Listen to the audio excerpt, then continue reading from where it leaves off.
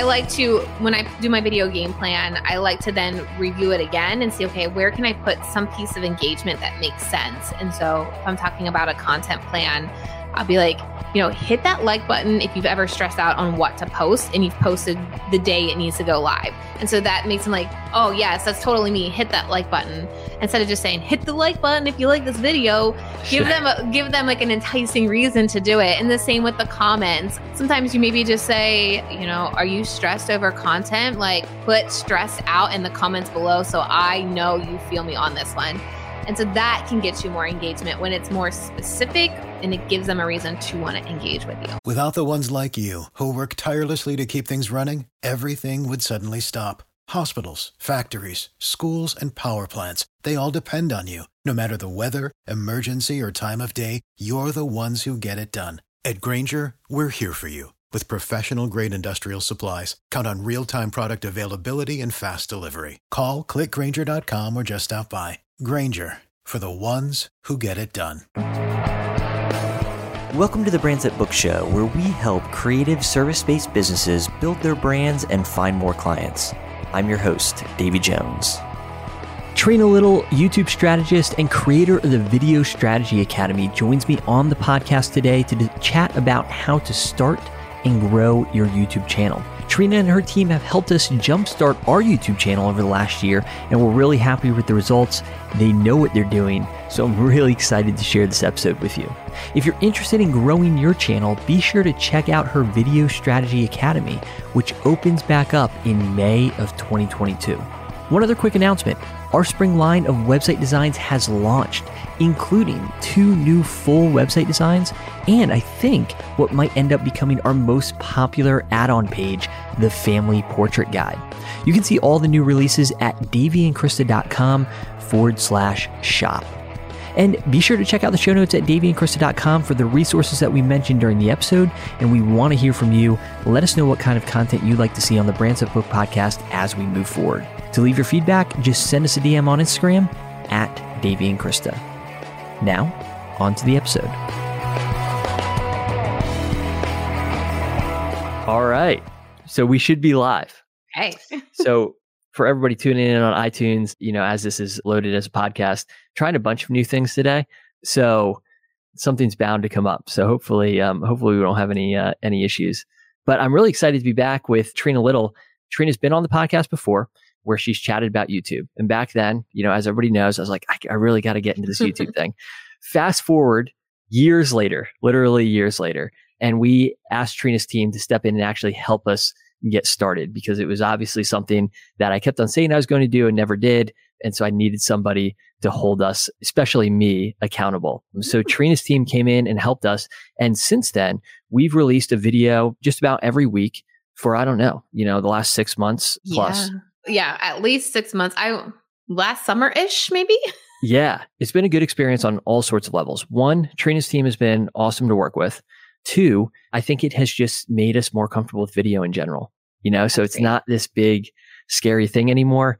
Video's become so much more important, I think, certainly in the last year or two. It's become important over, longer than that for sure. But it's just such an easy way to build trust quickly. So I'm excited to kind of revisit our conversation that we had a few years ago, talk a little bit about how to get started with YouTube, how to do that effectively in 2022 and beyond. And also, I would love to hear some of your experience working with our channel and some things that went well. And so we'd love to hear all about that. But anyways, could you fill us in? What have you been doing for the last couple of years? Just a few years of time to fill us in. Just a few years, I mean, there was that whole thing that happened in 2020 and, yeah. So I've basically just been focusing on YouTube, like consistently, a YouTube video every single week, because as we know, school and daycare was all up in the air the past couple of years. And with 2 small kids, I just had to do the bare minimum that I could do. And for me, that was a YouTube video every week, because that helped me create email content and social media content. So I really just kind of focused on that. And then because of 2020, we kind of scaled our agency, not planning to, but a lot of people were in the same situation as me, where they were limited on time. They knew they needed video. They just needed someone to do it. And so we grew our agency by like 300% from 2020 to 2021.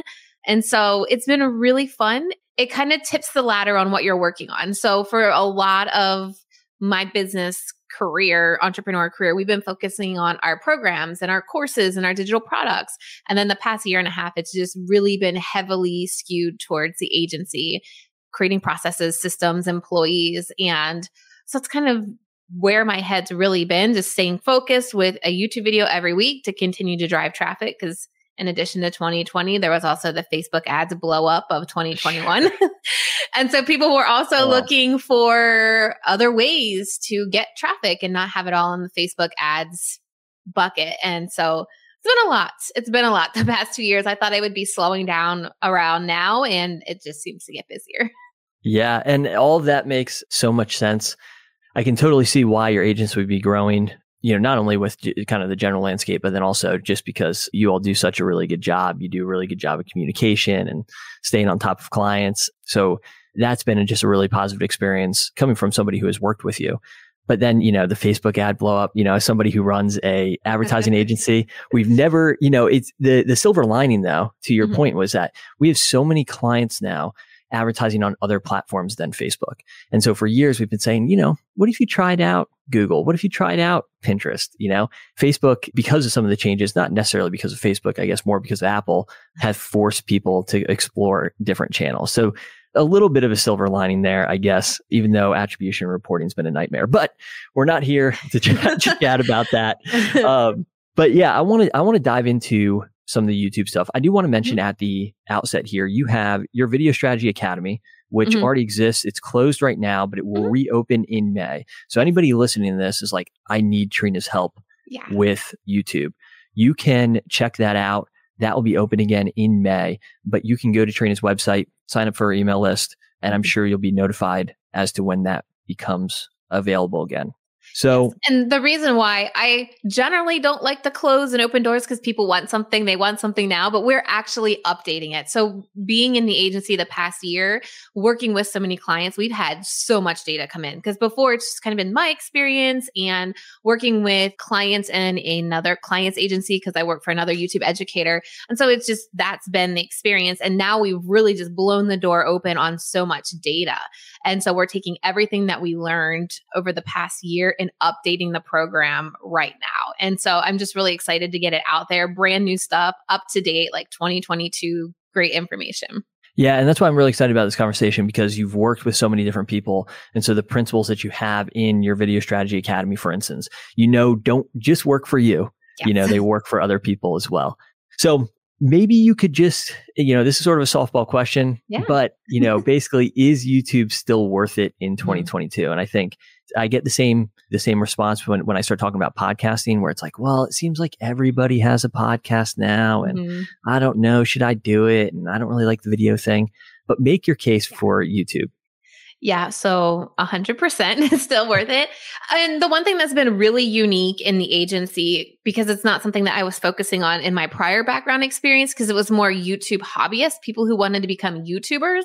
But in our agency the past year and a half, it's been 100% business owners, entrepreneurs, like just needing traffic to their offers, their one-on-one services. And so that's really opened our eyes to how to approach YouTube for business owners. But I definitely think it is, because even within the past year and a half working with business owners, they come to us telling us, I'm getting traffic from YouTube. Like I log into my digital shop analytics and the number one traffic source is YouTube.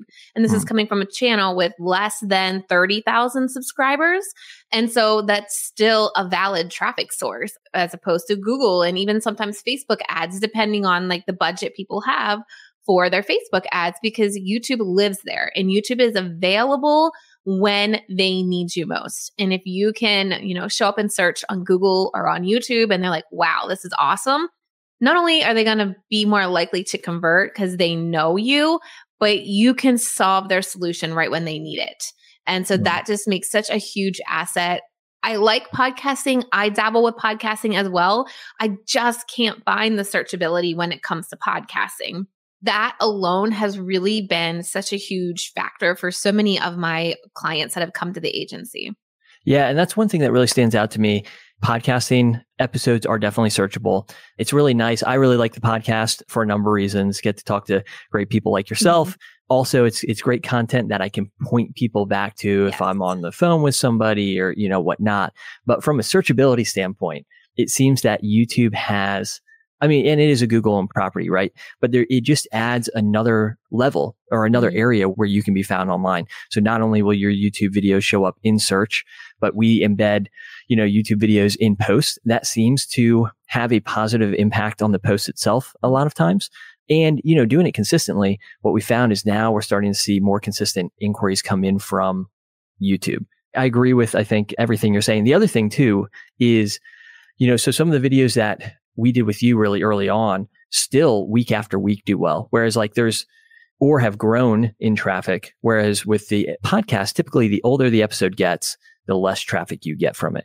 Whereas we have some YouTube videos that, we just kind of turned on the camera and did it just out of a necessity because we were recording a video for a client.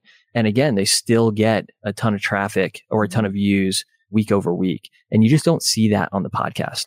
Yeah, that's such a huge asset. Even for me, I was doing some research. 2019, I have a video that still gets over, I think the last time I looked at my analytics, 1,200 views a month from 2019. And it's my post on Instagram from 2019 is not even being looked at. So it's just for somebody who really wants to not be working on creating so much stinking content all the time.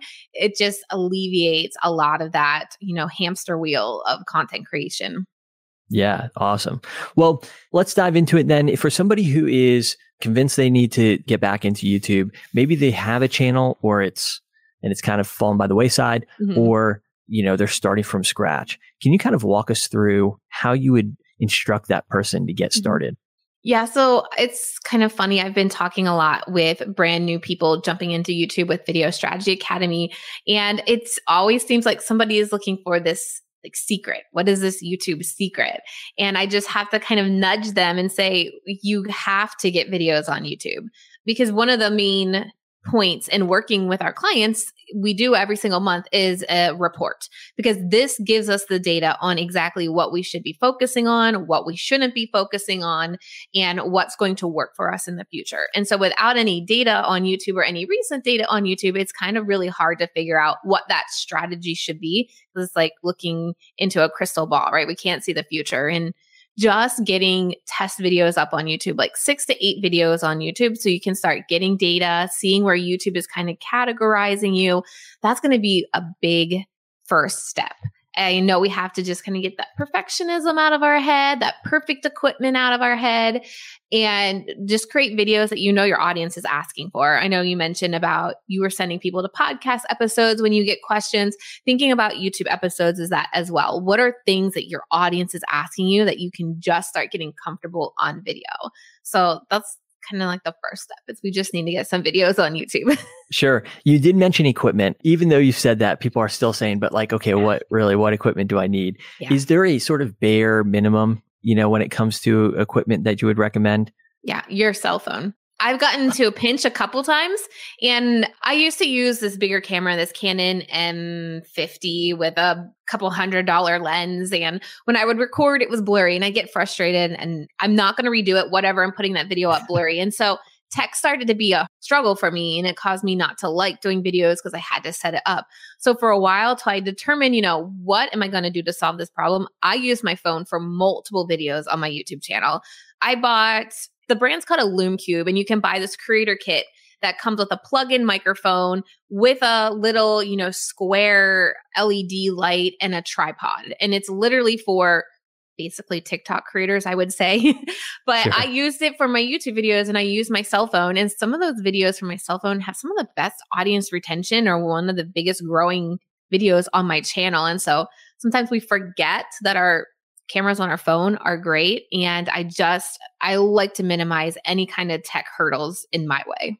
Yeah. And I think that's a really good reminder. I'd say for the podcast as well. It took me a while to get to a mic like this, but some of my most listened to episodes were on my old, I forget what they call it, Snowball or Snowflake, the Blue Yeti or the Yeti. Yeah. And before that was the little Snowball mic, also from that same company, Blue.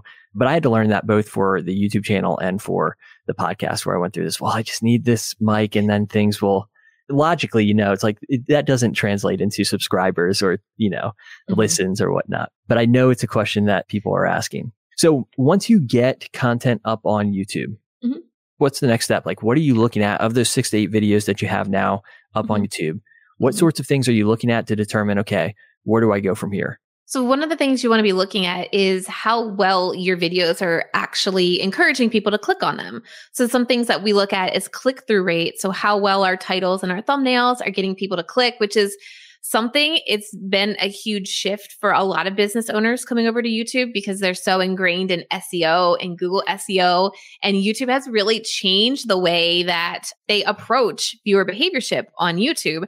And you could literally have 0 SEO words in your title and still show up for that particular topic because YouTube is basically listening to your video. So it knows what your video is about when you upload it. And it's looking for other metrics like, if they show this to people on their homepage or in suggested, are they actually going to click on it? And then audience retention. Are people watching to the end of this video? Are people, liking it? Are people commenting on it? These are all positive factors. I like to think of YouTube as like Mario Brothers when you went down the green tube and you had to collect all these gold coins, trying to hit all these gold coins on YouTube to make your channel look more valuable. Because if you do, YouTube's going to do all the promoting for you. YouTube's going to put you on the homepage of the right people. YouTube's going to put you in suggested videos. I think it's really focusing on how can I pitch this video or market this video specifically for my audience and what would make them want to click on this video. As far as the video itself goes, is there, a magic number when it comes to how long the video should be? I probably get this question at least once a day. And there is no right or wrong answer. How we approach our content in my business and then in our agency is we think about, okay, what is the best title for this particular video that we can do? And then what is the content I need to have to follow up to promise on that title? That title's pitching something really good, like clickable thumbnails in under 10 minutes. Obviously, that's got to be under 10 minutes. But if I'm like creating a YouTube strategy that drives more leads to your business, I need to make sure that video delivers on that title. And so however long it ends up being is kind of however long it ends up being. In fact, we are trying to figure out too, we've had some longer videos recently on our channel, like the 20 to 30 minute mark. And prior to, I've done shorter videos of 5 to 10 mark. We did a poll on our YouTube channel recently, and it was almost split down the middle if they liked longer or shorter videos. So I just really focus on how much time do I need to deliver on the promise of the title and just really not adding any fluff just to hit a certain length. What about in terms, again, going back to the video itself, how produced the video has to be? Yeah, that goes back to just getting videos up on YouTube. I definitely don't recommend, because I've gotten this question quite a lot this week, speaking to some new students, not repurposing live videos. So not taking Facebook Lives and putting them on YouTube, because it's just a viewer experience that people expect on YouTube. And so I just tell them to create the minimum viable video. When we create what we call as our video game plan, I encourage them to, deliver their content in small little chunks. So it's easier for them to film. They don't have to memorize anything. You don't need a teleprompter. And then you can cut out your pauses in editing. And you have these jump cuts, which go from, when you take a pause to the next. And that makes your video seem more faster paced than it actually is. It keeps the viewer engaged. And just starting there, because you may realize when you publish that video on YouTube and you look at the data, that's all your audience really needs. You don't need like a fancy intro or like words flying in from the left or music in the background. If you just get started with the bare minimum and see how your audience responds to it, that may be all that you need. Yeah. Even from working with you, we had it sort of a longer intro at first that we, pretty quickly, I think, started to cut because we noticed that audience retention, or you'd pointed out that audience retention was better when we just dove straight in. Yeah. And I mean, those intros, like where it's your logo and kind of your value proposition, can work if it's, 2 to 3 seconds and it really highlights that value proposition. But if it's just kind of your logo bouncing around and pictures of you for 10 seconds, people are going to be like, no thanks, next video. And so just keeping that in mind, they clicked on the video for something you promised them and they want to get to that. So I want to ask you about something else you had mentioned, especially around repurposing content. And so we talk about repurposing content a lot, just as like mostly to save time, right? So as far like, for instance, I've recently started, when I first started the podcast, I used to put those interviews on YouTube as well. Stopped doing it. Again, YouTube fell by the wayside. Just recently started doing that again. Is that something you wouldn't recommend? I wouldn't if you are looking for YouTube to like organically push your YouTube channel. And I tell people this, and so I tested it myself. From August to September, some of October of last year, put my podcast. I'm like, okay, I'm going to just launch a podcast. I'm going to put it on YouTube and I'm going to see, so I have proof in the numbers, because maybe I'm wrong. Maybe let me see the numbers. And so I did it. We recorded it on like a great camera that I would for my YouTube videos. We edited it the same way that we would edit the YouTube videos, so that there was text and there was call out, all of that. And people just didn't watch it. Like they would click on it. Audience retention was gone within the first 5 seconds. And I kept going with it just to prove my point. And it did kill my channel for the rest of the year. So I am currently trying to dig myself out of a hole from putting podcast content up on YouTube, because my channel was built on YouTube content. And so when it's a different type of content that they don't expect, like a podcast content, then they're not happy and they're not going to watch. And if your current audience stops watching, YouTube's like, well, your content must not be good, so we're not going to recommend it to new people. But if you do create a channel, like just a podcast channel, and you just put your podcast episodes on a specific podcast channel, that could work. But when you start to like figure out how can I put pre-recorded strategic YouTube videos with my podcast, it just kind of confuses the audience, and then it confuses the algorithm. I'm glad I asked. Yeah, it's a only very, very common question. That. So one follow-up from that, how does that, so lives to a certain extent are different, you know, they seem to be measured different and treated different by YouTube. Would that be something I could still stream live to YouTube? Yes. Or is it something that? We like to look at lives as community building content. And I have a client inside of Video Strategy Academy who she's blown her channel up by posting 2 videos a week. But one of those videos is a live. And then the other video is her strategic organic YouTube strategy. And so what happens is that pre-recorded video that goes out helps bring audience to her channel. And then she does this live Sunday night where she's showing them, you know, she's a DIY tumbler. Cups tumbler. I've been watching Cheer, so not like gymnastics tumbling. And so I was like, isn't all tumbling do it yourself? not gymnastics tumbling.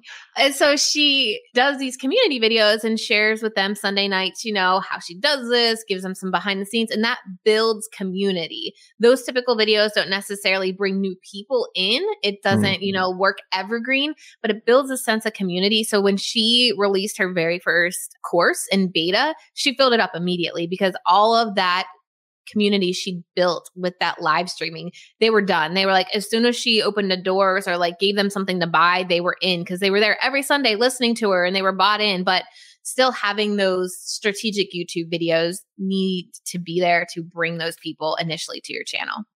Yeah, wow. Just goes to show you how many different strategies there are within YouTube itself. So getting back to the videos and setting up your channel. So you start dialing in maybe, you know, typical length of a video, what that looks like for you. There are other things that you can do in your channel, like create playlists and your trailer. How important are those sorts of things in setting up your channel? Yeah. So when you're creating playlists, you really want to think, how can I get people to watch video after video after video? Because that makes your channel, again, more valuable to YouTube. If you can get them to the end of a video and they click on another video, that's like a bag of gold coins for you in Mario Brothers. And then if they go to another video. And so if you can think about how can I create a 3 to 4 video playlist that makes sense for the viewer and the viewer's journey to watch all 4, that's like YouTube's going to push video number 1 to even more people, because YouTube is like, if they are watching video number 1, they're going to watch video number 2 and 3. I can put more ads on those videos, so I'm going to make more money. That's YouTube thinking, because that's what YouTube really wants to do, is make money. Sure. And so definitely playlists. When it comes to channel trailers, sometimes I don't know if the juice is really worth the squeeze when it comes to channel trailers, whereas what we look at doing if we have clients that already have videos, are there any specific videos that tend to convert people to subscribers? So is there a video that they have that is just like growing subscribers for them? We'll put that on the homepage. So if somebody new comes to the channel, that video automatically plays and we know, okay, it does a good job at getting people to subscribe. So we'll put that video there. Or if there's a video that has really good audience retention and end screen click, we know, okay, if we play that video, people are likely to watch to the end and watch another video. And so we could get somebody into kind of a binge session on their channel. So sometimes I don't know if the channel trailer is really worth it. If you do it, it needs to be only like 30 to 90 seconds anyways. So those are just other ways to kind of check something off your list without having to do something extra. So next question when it comes to building your channel is how frequently you have to publish content. Yes. And I'm sure that's a question that you probably, if not get every day, then every other day. I know for the podcast, for instance, one of the reasons I ask is because I remember we took a little break from the podcast, and when we came back, it was like hard getting the wheel turning again.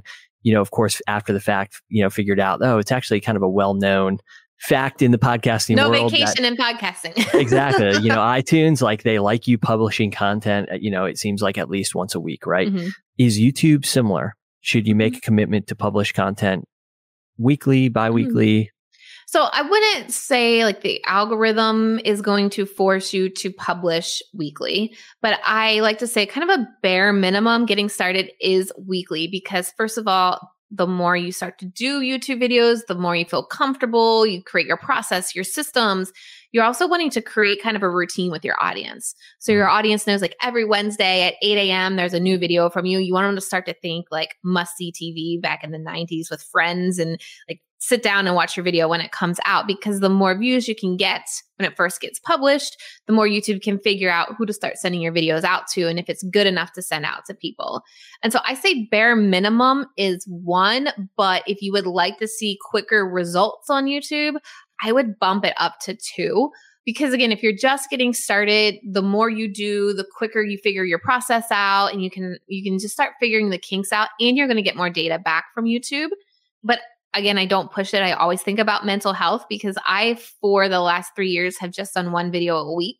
And we just now this year bumped it up to 2 videos a week just to kind of see some more growth, just as like a side goal that we had. But it's not like pushing 2 videos a week is necessarily going to favor the algorithm. It's just giving more opportunities for me to reach new people, or for a video to potentially go viral. And so I always say at least 1, but if you do want to see faster results, it's got to bump it up to 2. Sure. And I'm actually taking this week off. So like I'm not even posting a video this week. We onboarded a new video editor, and I just gave her time to learn the client's videos instead of mine. And I needed to take a breather anyway. So we took the week off, and I'm not concerned. There's been times where I've taken a week off and it's totally fine. Yeah. Well, I like that about YouTube. Yeah. Yeah. So along those lines, you'd mentioned that there is the more likes, comments, whatever it is, right after a video is published, the better. Is there a certain golden window, so to speak, where you're really hoping that people interact or engage with the video once it's published so that it gets, sort of picked up by YouTube? Yeah, we always recommend, promoting your video that first 24 to 48 hour window. Not only is it getting people to your videos, but the more people you get watching that video, the more YouTube is collecting data on those people to figure out what is the type of viewer to watch this. So then they can find more people similar to that. And so that's kind of why you want to get people to your video, so the algorithm can start to figure out, who are the types of people that are going to like this video. I do want to mention when it comes to engagement, not to say like, comment, and subscribe, but give them a reason. I like to, when I do my video game plan, I like to then review it again and see, okay, where can I put some piece of engagement that makes sense? And so if I'm talking about a content plan, I'll be like, hit that like button if you've ever stressed out on what to post and you've posted the day it needs to go live. And so that makes them like, oh yes, that's totally me. Hit that like button. Instead of just saying, hit the like button if you like this video, give them like an enticing reason to do it. And the same with the comments. Sometimes you maybe just say, are you stressed over content? Like put stressed out in the comments below, so I know you feel me on this one. And so that can get you more engagement when it's more specific and it gives them a reason to want to engage with you. Yeah, that's such great advice. So you mentioned earlier click-through rate, for instance, how important that is when it comes to, okay, YouTube actually starting to show this video in, YouTube search. What do you think are the most important things when it comes to increasing click-through rate? Yeah, you definitely need to understand your audience. And so one of the huge parts that I focus on in our program, Video Strategy Academy, that my clients inside of there kind of get angry with me because it takes so long to figure out, but you have to truly understand your audience and, what they're going to engage with on YouTube, because that affects how you're marketing your videos. So your marketing is your title and your thumbnail. And so you just want to make sure, your thumbnail is going to usually be the first thing that they see. Is it positioned in a way that's going to cause your target audience to stop a second on that thumbnail? We say, keep it to about 3 to 5 words max on that thumbnail, but how can you really illustrate in visual format kind of the outcome of your video so that they're like, that's what I want. And then they read the title. And then with the title, like I said, it's not necessarily shoving keywords into it, but thinking BuzzFeed and like how BuzzFeed has titles to get you to actually do the quizzes or read the article. How can you do a title that's going to make them say, I have to watch this. I have to see what they're talking about. So like some of the ones that you'll see is like, this is the way to create a content plan in under 8 hours, or, this is the secret to a successful social media plan or something like that. Instead of just saying how to create a social media plan, that's kind of how you want to approach titles and thumbnails to help you with that click-through rate. Yeah. And I found it really helpful just doing some searches and seeing what kind of the top results are doing. I was thinking about one of the videos we recorded, which was like a WordPress versus Showit versus might have been Squarespace. I can't remember, but I went and looked at the top videos there. And this is after it was published, but it was like, one of the titles was like, don't switch to Showit until you watch this, and I was like, it's such, because they're doing the same thing. But now I need to know, like, if I'm somebody who's considering switching to Showit, like I need to watch that video. Yeah, that's a great example. It's such a fascinating game of psychology, figuring all of that out, right? You do need to balance that though with clickbait. And so usually one of the biggest things we see is massive drop off in the first 5 to 10 seconds of the video. So you have to make sure you punch that video in the beginning, kind of pulling them along, right? Keeping them engaged and letting them know you're actually going to deliver on this promise. And so making sure it's not clickbait and that you kind of give them a little seed in the beginning to keep watching. Yeah. Thumbnails. It's funny. I feel like people who they really care about like design aesthetic suffer a little bit, and I just think design rules are out the window with YouTube. Exactly.